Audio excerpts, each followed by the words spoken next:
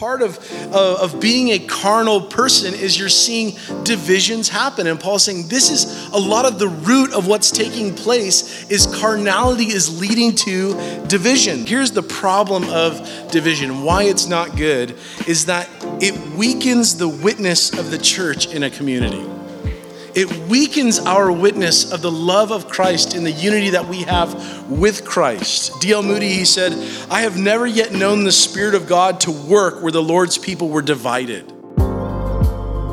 Welcome to Refuge Podcast, a weekly Bible study for young adults at Calvary Chapel, San Juan Capistrano.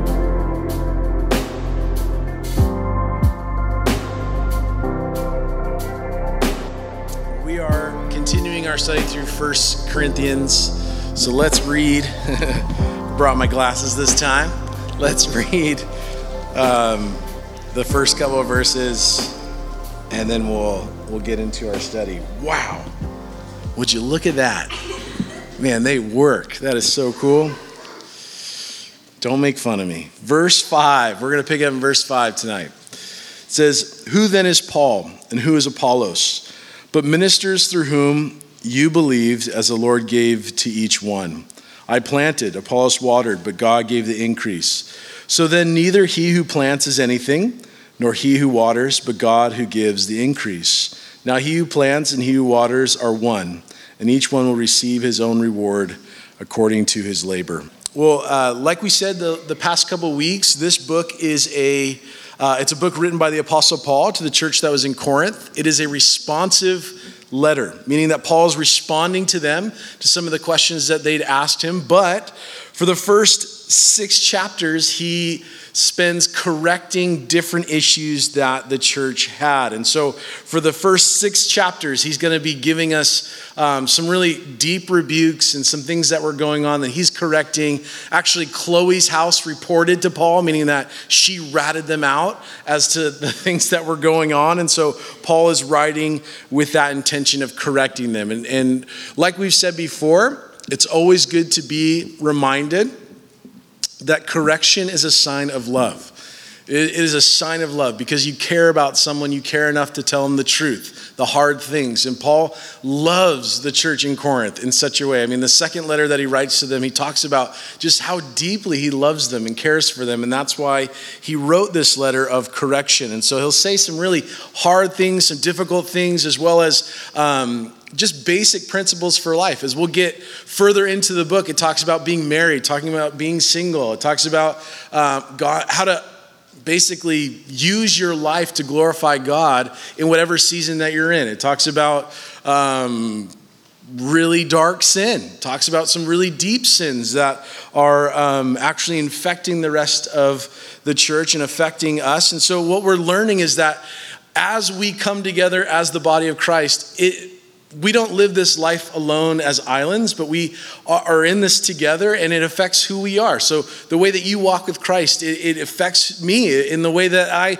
walk with Jesus. It actually, as we all are a part of the body of Christ, it really is something that either we rise together or we fall together. And so that's kind of our theme. And so they were people that were saved. They were going to heaven, the church in Corinth, but they were dealing with some issues of carnality. And last week we looked at the 4 stages of spiritual growth. We looked at mere men, or the unregenerated man. We looked at the baby in Christ as someone who first comes to Jesus, what that's like.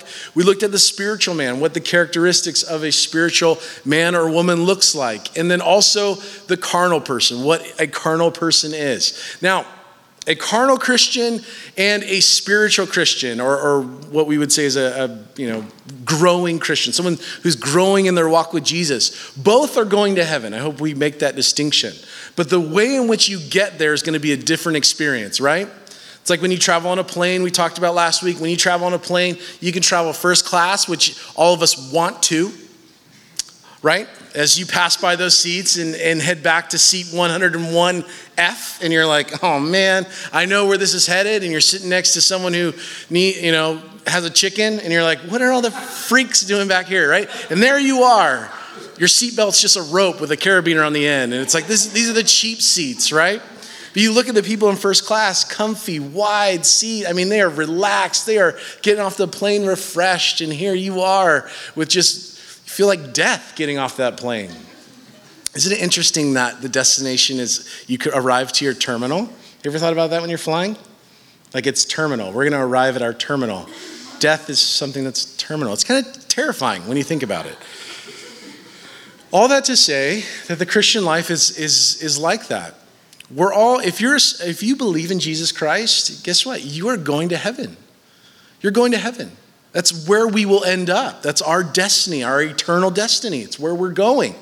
How you choose to travel in your walk with Jesus is really dependent upon if you refuse to grow. Because there are certain things that the Bible lays out for us in ways that we are to grow in our walk with Jesus, to be rooted in his word. And I think we simplified it last week is simply to listen to what God says, read his word, and then do it. That is the meat of God's word. The meat of God's word is not something hidden that we're like, what is the meat? Where can I find it? It's a secret code of how to walk with Jesus. God would be sick and sadistic if he hid that part of his will for you. But yet the meat of God's word is simply to read it and then to obey what God says. That is maturity, that is spiritual growth. That is the meat of God's word. It's not some kind of hidden secret. But if you refuse to do what God says, your growth in Jesus Christ and your growth in your walk with God will be stunted. And the way that you get to heaven and the experience that you have in this life will be different than someone who chooses to walk in the ways of Christ, right? That was a quick little synopsis of last week. But what we have in the church are divisions. And Paul says one of the evidence of carnality, one of the evidences of immaturity is division. Look what he says in verse, I believe it's 3. I should really just wear these the whole time. Verse 3, it says, "For you are still carnal, for where there are envy, strife, divisions among you, are you not carnal?" So part of being a carnal person is you're seeing divisions happen. And Paul's saying this is a lot of the root of what's taking place is carnality is leading to divisions. And they saw Paul and Apollos as competitors instead of teammates. They were doing the same thing, but just in a different way. And they're arguing that these men were contrary instead of complementary. Like, I'm of Paul, I'm of Apollos, I'm of Peter, I'm of Christ. And they were exalting themselves based upon who they were being discipled by. And the problem with division, okay, we're not going to spend a ton of time talking about division, but here's the problem of division. Why it's not good is that it weakens the witness of the church in a community.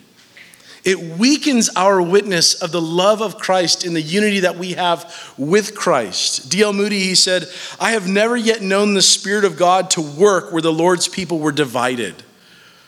And it's true, where we see factions and schisms of Christianity all based upon sometimes method, and we're going to get to the other side of it for a second, just doing things differently than one another, but believing the same thing. The mission is the same. The goal is the same.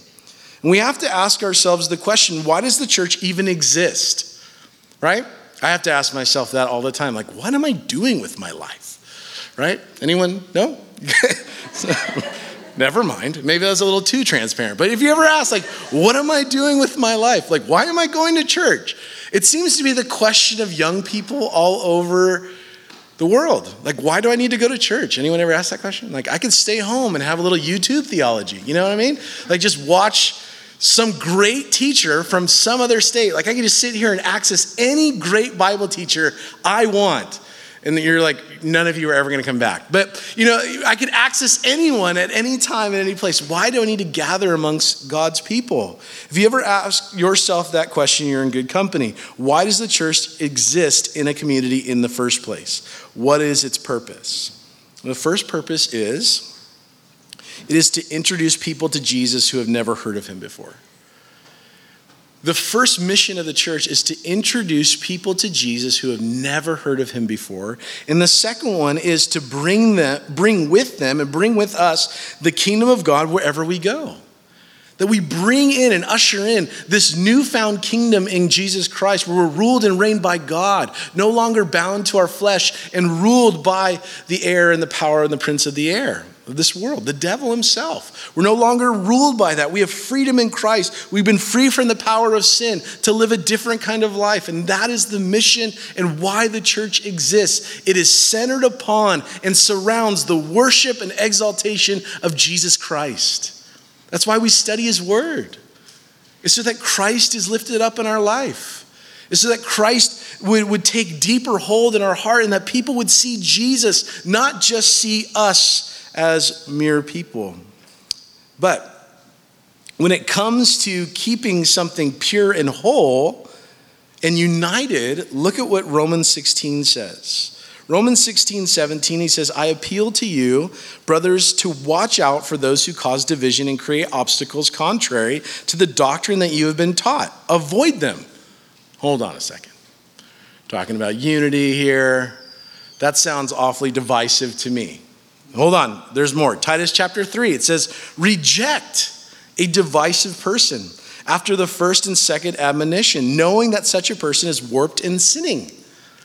So the Bible's remedy for division is division.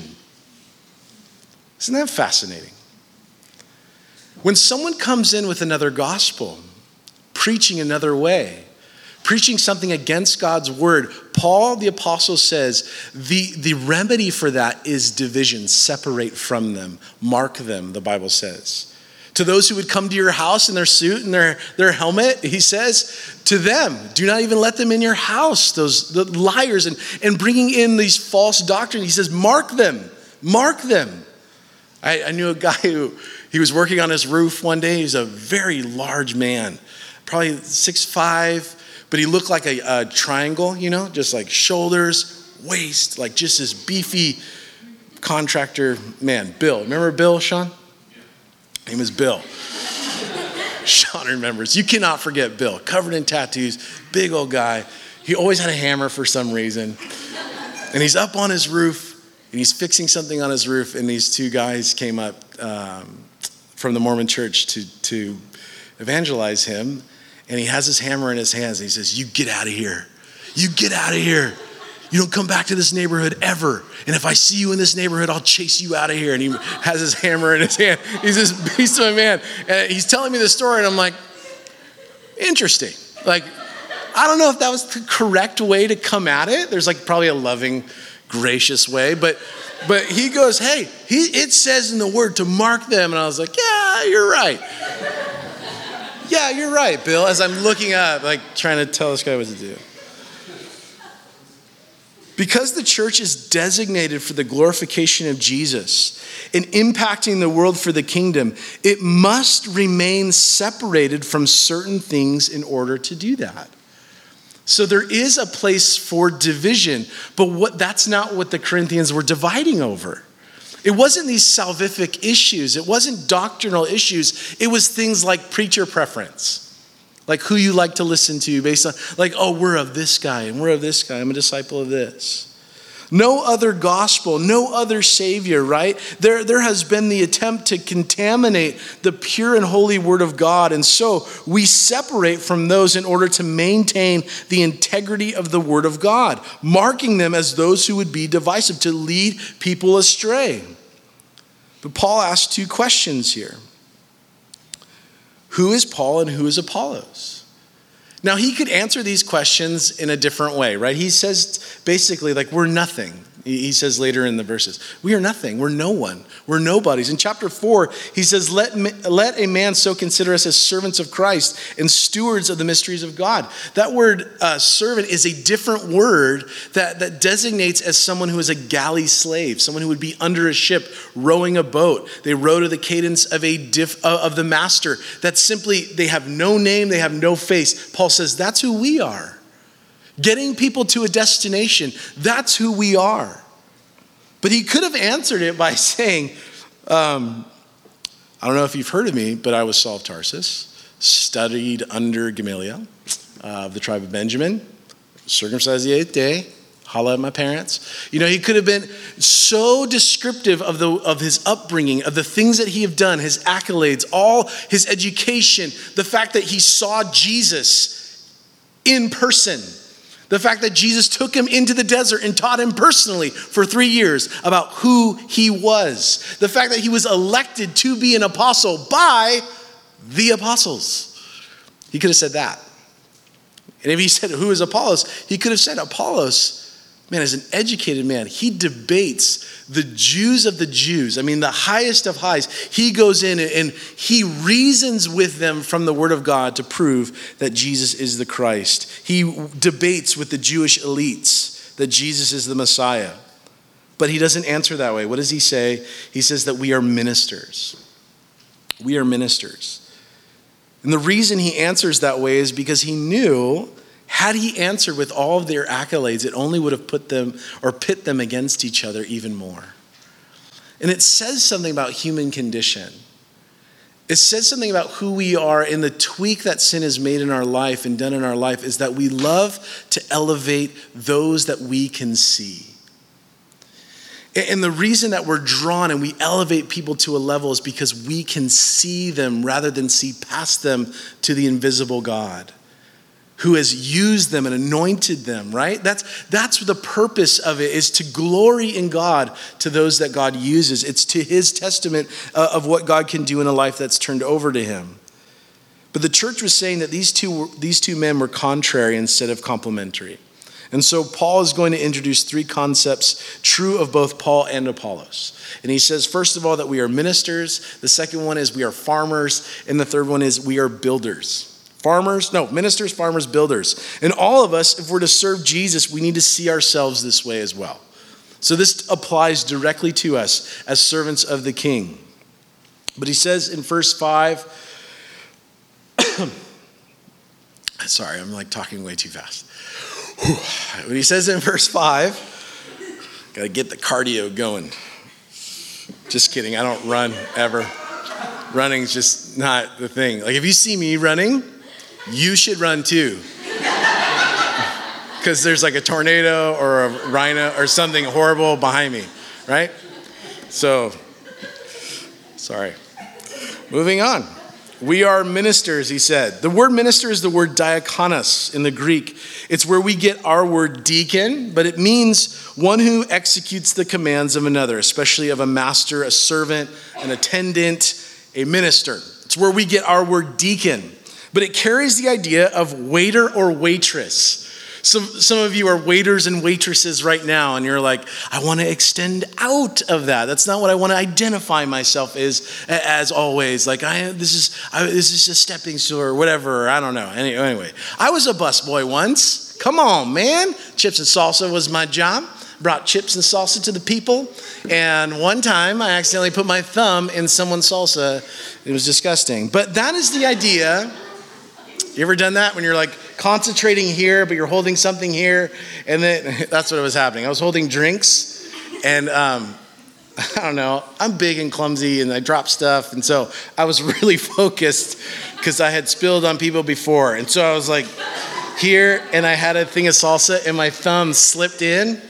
And I was like, as I'm putting down the salsa, I realized like my thumb. And so I'm,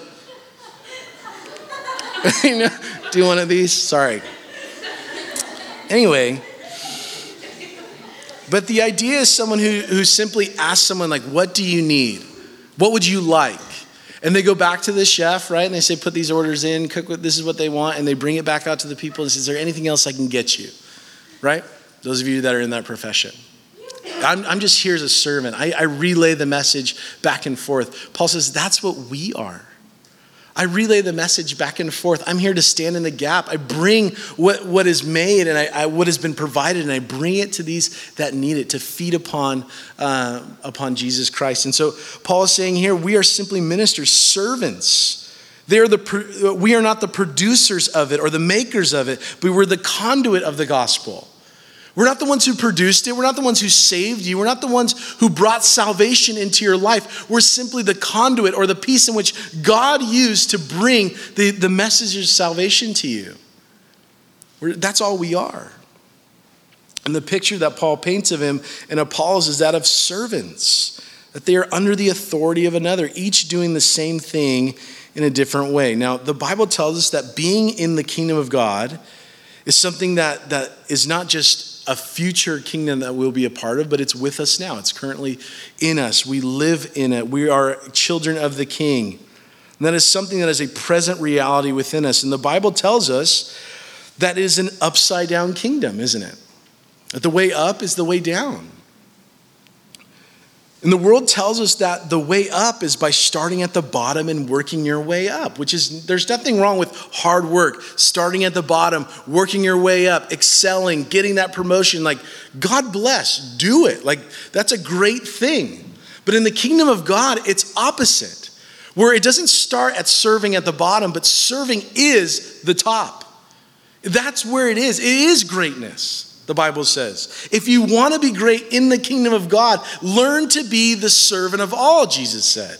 Matthew chapter 20, verse 26, it says, and Jesus called them and said to them, you know that the rulers of the Gentiles lord it over them, and their great others exercise authority over them. It shall not be so among you, but whoever would be great among you must be your servant, and whoever would be first among you must be your slave, even as the Son of Man came not to be served, but to serve, and to give his life as a ransom for many. In the world, serving leads to greatness. In God's kingdom, servanthood is greatness. And Jesus is the model of that.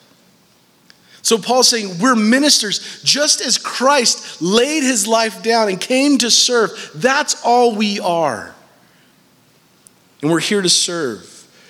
We are all doing the same thing, but in a different way, he says. And we don't divide. Listen, as a church, as the body of Christ, we do not divide over method. We divide over incorrect doctrine. Does that make sense? We divide over incorrect, leading people astray from the person of Jesus. That's where we draw the line and say, that is wrong. Mark them. Stay away from there. And as a shepherd, the Bible says that we are under shepherds to the great shepherd. Our job as pastors is to mark things as, hey, that's unhealthy. Don't eat that. Don't eat that. Don't go there. That is unhealthy. That is unwise doctrine. That is misleading doctrine. Now, people do church in many different ways. They have different methods of doing things. And that's where the creativity of the body of Christ is such a blessed thing. We don't divide necessarily over method. We divide over incorrect doctrine. And Paul is saying here, we came as ministers to the gospel. And that is all we are. There is no need for division. You're arguing something that is not something to argue over. They're arguing over, like, whether Coke out of the fountain and Coke out of a can, which one is better? And they're saying, essentially, they're the same thing. And all of you, some of you are like, you know which one's better, Andrew. I think we all know which one's better. It's a debate, right? We're all like, but essentially, what is it? It's Coke. It's the same thing. We're arguing over method. It's not something to argue over. It's certainly not something to divide over. So, we are all doing the same thing in different ways. Paul says we're here as ministers. That is the method. Servanthood is the method of the kingdom to bring the kingdom in. And he says, secondly, is that we are farmers. Now, he doesn't say it directly, right? It says, oh man, I feel like such an old geezer right now. No offense to anyone who wears glasses, but sorry, front row. Sorry. I'm just going to stop talking about my glasses. I apologize. Please don't divide over this. Okay, so he says, verse 6, I planted, Apollos watered, but God gave the increase. Now, planted and watered doesn't exactly say, Paul doesn't say, hey, I'm a farmer. But he uses the language of a farmer, planting or planter or waterer. Those are the language or the words of farming. Farming in the Bible is used as an illustration of evangelism. Evangelism, if you don't know, is something that happens as we share what Christ has done for us and in us. And when we share with a coworker or a neighbor how you gave your life to Jesus, and the Bible likens the gospel then to seed that is being sown or being scattered or being planted. And the heart of a person is soil. And you can read that in the Gospels, this parable that Jesus tells of a sower who goes out to sow. He spreads seed all over the place. Some falls by the wayside, some falls on rocky soil, some on thorny soil, some lands on a hard place, and then the birds come in and swoop in. And the point of that whole parable in which Jesus teaches, and that's a whole Bible study in and of itself, but he's talking about the condition of human heart and the way that the word of God or the gospel falls upon someone's heart. And sometimes the birds come and snatch it away, which birds in the Bible often represent as a type of demonic forces, or the devil would come in and just snatch it up real quick. Those who are hard-hearted to the gospel, those who have, Jesus explains all those things in that story. And Paul likens it here. He says, we're watering, we're planting. That is our job. We're farmers in that sense. The Bible paints a picture of the work of an evangelist by using the image of a farmer. Farming's hard work. I don't know if any of you like to garden. I personally love, me and Kyle, Kyle and I love plants, okay? We love plants. I love gardening. I love landscaping. If I was anything other than a pastor, I would be a landscaper. I love it. I was digging outside today. It was fantastic. I got plans to go to a nursery on Monday. I'm excited. I'm just being way too honest with you. But if you've known anything about it, today as I was just digging in our flower bed, I was sweating. And you're like, what's different about that? You're always sweating. No, but it's hard work. It's difficult. If you've ever tried to grow something from seed, it is hard work. 2 Timothy chapter 2, verse 6. Paul's talking to a young pastor and he's saying to him, do the work of an evangelist like a farmer. He says, it is the hard-working farmer who ought to have the first share of the crops. However, the difficulty of it cannot deter us from participating in it. Is the point. Doing the work of evangelism is difficult. Sharing the gospel, Jesus doesn't make it paints this picture of it's so easy. He says, if you come in my name, guess what? People are going to hate you. They're going to hate you. And they're going to tell you to your face. They're going to hate the message because they don't hate you. They hate them. They hate the person that it's about. It's the reality that we all face is that evangelism is hard. Sharing the gospel is hard work. But it cannot deter us from doing what God has called us to do. And that's what Paul says. We planted, we watered. It was hard, it was difficult, but God gave the increase. All glory be to God. It takes patience. James chapter 5, it says, be patient therefore, brothers, until the coming of the Lord. See how the farmer waits for the precious fruit of the earth, being patient about it until it receives the early and latter rain. The farmer is to be patient. We cannot give up. I don't know about you, but giving up, if it was an Olympic sport, I'd have gold at this point. You try and you're like, I give up. This is just too hard. What's the point? But being patient in the result. Those of you that have friends and family that you've prayed for years, to come to Christ, and nothing is hitting. Man, they are so hard to the gospel. And even now you're seeing fury rise up in their bones, like poison coming from them as they are just vicious now even more against the gospel. Let us not grow weary in doing good, the Bible says. Doing the work of a farmer is hard and it takes patience. But notice that what is taking place, there is a cooperation as well. It's not just you doing the work of a waterer or work of a planter. He says sometimes you plant, sometimes you water. But he says there is cooperation that's taking place. In 1 Corinthians 3:6, he says in our text, I planted, Apollos watered, but God gave the increase. They have the same goal, the same mission, and the same person who is in charge. When we step into an evangelistic conversation, if you get that opportunity, we are stepping into ground that someone else has either planted or watered in. So you're not understand that God has placed you there for a reason. That this might be the 6th, 7th person that week, that month, whatever, that has begun to bring up the name of Jesus. And they're going, why does this keep coming up in my life? God has placed you there. God has planted you there in someone else's labor. Listen, you are the Christian that someone else has been praying for. I don't know about you if you've ever prayed that prayer, like, God, just put someone, people will come up and ask us, like, hey, man, can you pray for my uncle? He's not saved. And we always pray, God, put a Christian in their path. Put people around them who will preach the gospel to them. Listen, you might be the Christian that someone has prayed for.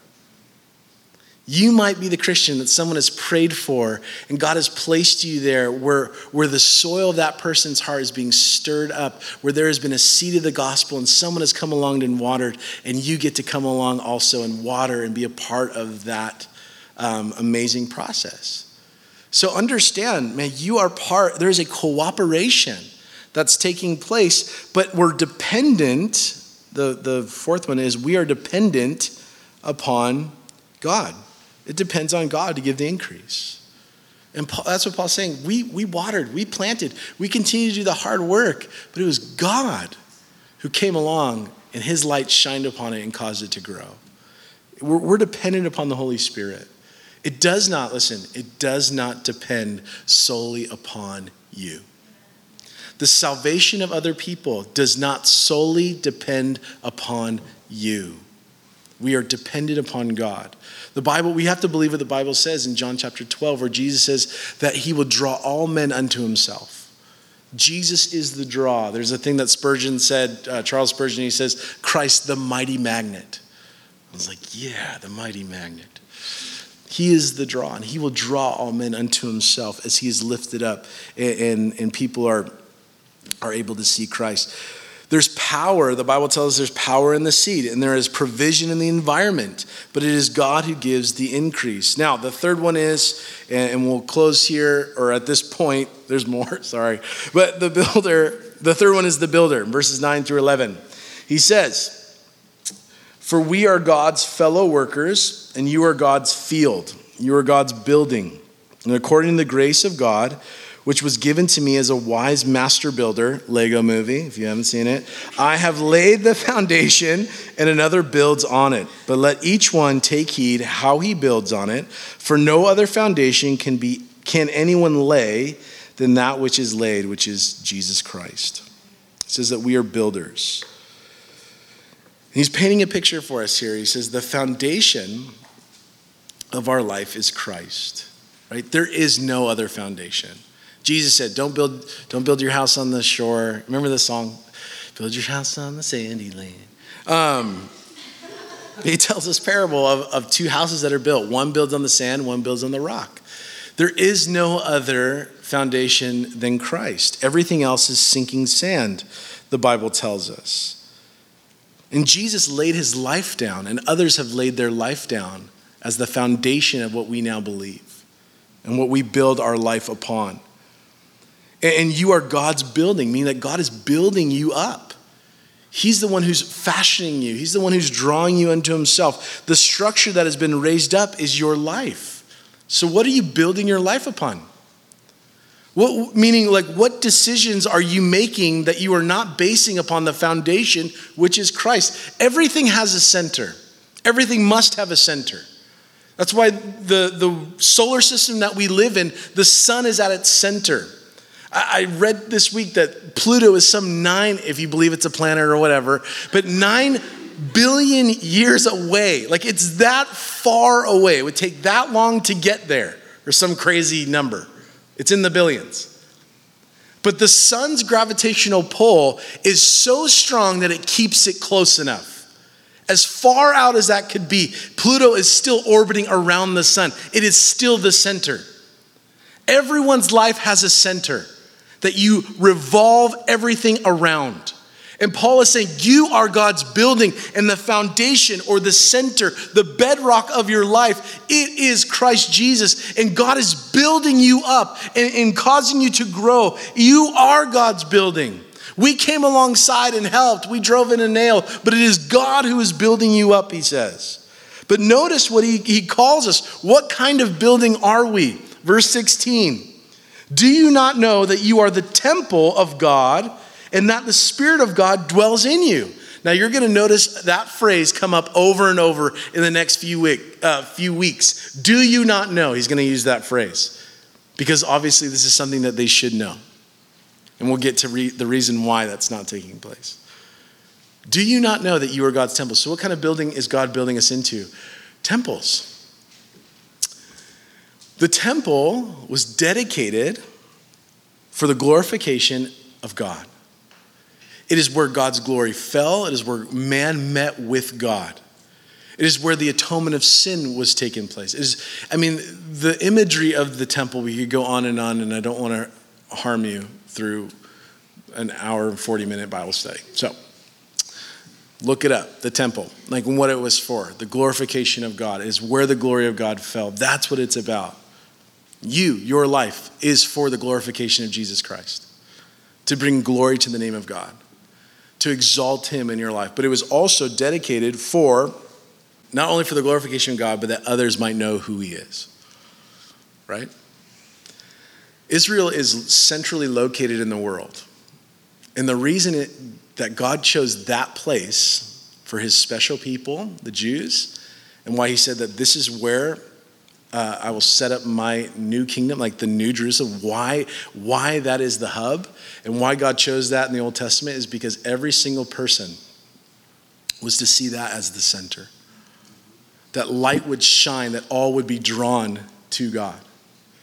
It was a place in which Israel was centrally located so that people would know about the living God. And there was a place called the Gentile court. They could come, and the reason for that place, they could not go past this certain wall, otherwise they would die. But there was a wall place set up for them, the Gentile court, where Jesus goes in later and turns over tables and drives people out. And he says, you have made my Father's house a place where people would come to hear about the true and living God. You've made it into a place of merchandise, a den of thieves. It's to be a house of prayer dedicated to the Lord. And he drives them all out. He had to do it twice, 2 times. It all crept back in. And actually it was Caiaphas who was the main moneymaker off of that. That's why he was so mad. You know, Caiaphas is one of the high priests who was there at the trial of Jesus Christ to put him to death. So Jesus drives it out, hits him in his pocket, and he doesn't like it. That place was dedicated so that people could come to learn about the true and living God. The temple, we are the temple of the Holy Spirit. This is where God dwells. It is for the purpose of the glorification of God, is so that others would know who Jesus is. So, he makes reference here to what kind of building materials that we use. In verse 12, he says, now if anyone builds on this foundation with gold, silver, precious stones, wood, hay, straw, each one's work will become clear, for the day will declare it, because it will be revealed by fire, and the fire will test each one's work of what sort it is. If anyone's work which he has built on it endures, he will receive a reward. If anyone's work is burned, he will suffer loss, but to himself he will be saved. Yet, so as through fire, do you not know that you are the temple of the Holy Spirit? He makes mention of different building materials, wood, hay, stubble, and then gold, silver, and precious stone. Each one will be set on fire. Each one is set on fire. Now, there's 2 different results to what happens to wood, hay, and stubble when you set it on fire. It burns. When you set gold, silver, and precious stone on fire, what happens? It's refined. It's refined. It's made better. And what Paul is saying here is Christ is the foundation of your life. What are you building with? Is it stuff that's going to burn up and is useless and won't last, or is it something that will last into eternity? Be careful how you build upon the foundation of Jesus' cross and his blood. This is a warning that he gives. Be careful how you build upon the foundation of Jesus Christ. But there's grace. Listen, there's grace. Man, I have made some really bad decisions in my life. And I am so thankful for the grace of God. I'm so thankful that someday I'll stand before him and he's going to light my works on fire and all the stupid stuff is going to burn. And what's real and what was eternal is going to last. And I'm going to say, thank you, God, for your grace. Right? That place of where he's talking about on that day, it's not a day in which God is going to judge us and sit down and be like, all right, day 37, I saw what you did. Like, it's not a judgment of sin. It's a place of reward for the believer. And so the grace of God is something that we long for. He says, if anyone defiles the temple of God, God will destroy him. For the temple of God is holy. Which temple are you? Or which temple you are? Switching the words and adding a question mark really changes things, doesn't it? For the temple of God is holy. Which temple you are? He says, this is a call for the church to be exactly what Jesus intended for it to be, something that is holy. Holy. The Bible tells us, be holy, for I am holy, 1 Peter says. If there's ever a time in which we are being refined as the body of Christ, it's now. It feels like we're on fire. And for the purpose of refining us, God doesn't just burn away works in order to destroy who we are or make us feel like any less of people, but to bring us to a place of confessing sin, to turning from those things, to continue to build upon the foundation which is Christ. But he's saying here, be holy. That's what the temple is for. It's to be holy. And so, like Jesus came into the temple and drove that stuff out, cracked the whip. I mean, talk about, can you imagine? Jesus meek and mild, healing people, and he's like, come to me and give me hugs or whatever. Paraphrasing, obviously. Learned that at Bible college. And he's in the corner, like in the temple, in the corner, and the disciples are like, what are you doing? What are you up to? And he's like, just making a little braid and a whip that I will then use upon the backs of these. He starts cracking this whip. And then meek and mild Jesus walks up to a table and starts flipping them over, whipping and flipping. Jesus just driving stuff out and casting this out. And you're like, what is going on? The details of that story, do you know why it's in there? Why the Holy Spirit saw fit to tell us those details? Is to remind us that Jesus is concerned about what goes on in his temple. You are his temple. And he is very interested and he is very concerned about what is going on. And guess what? He sees all. He sees all. So if anything, if stuff needs to be driven out, let him drive it out. Not you trying to kind of get things ready or clean things up. Let him flip it over, drive it out, get rid of it. And listen, don't let it creep back in.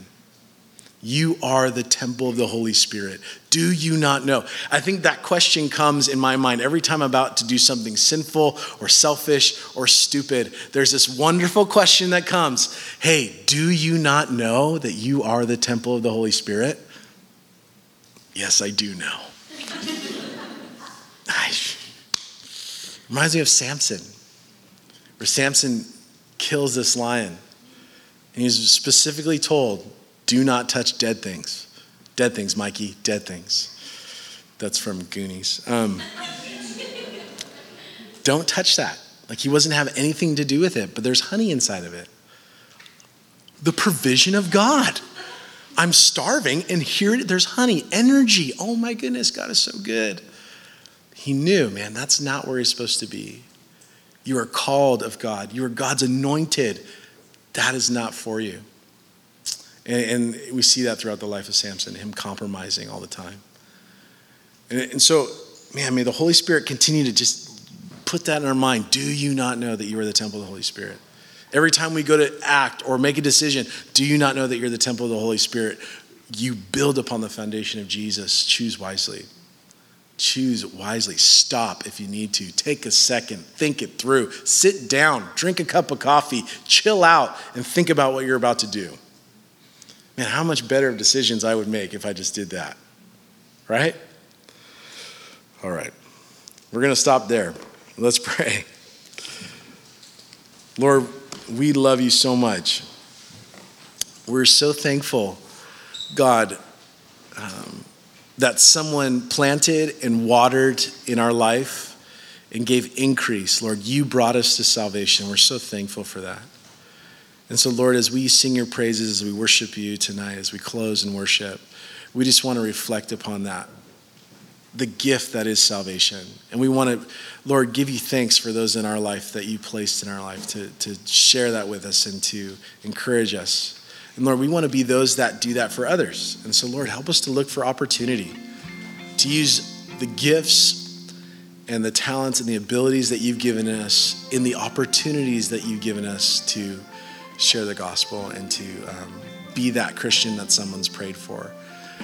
Jesus, we pray tonight, if there's anything in our hearts, in our minds, things that we're hung up on that need to be driven out, Lord, we pray that we would just hand them over to you, relinquish control, allow you to free us from those things. And so, God, we want to give you permission to, in your temple, to do as you please. And Lord, we love you. We thank you in Jesus' name. And everybody says, amen.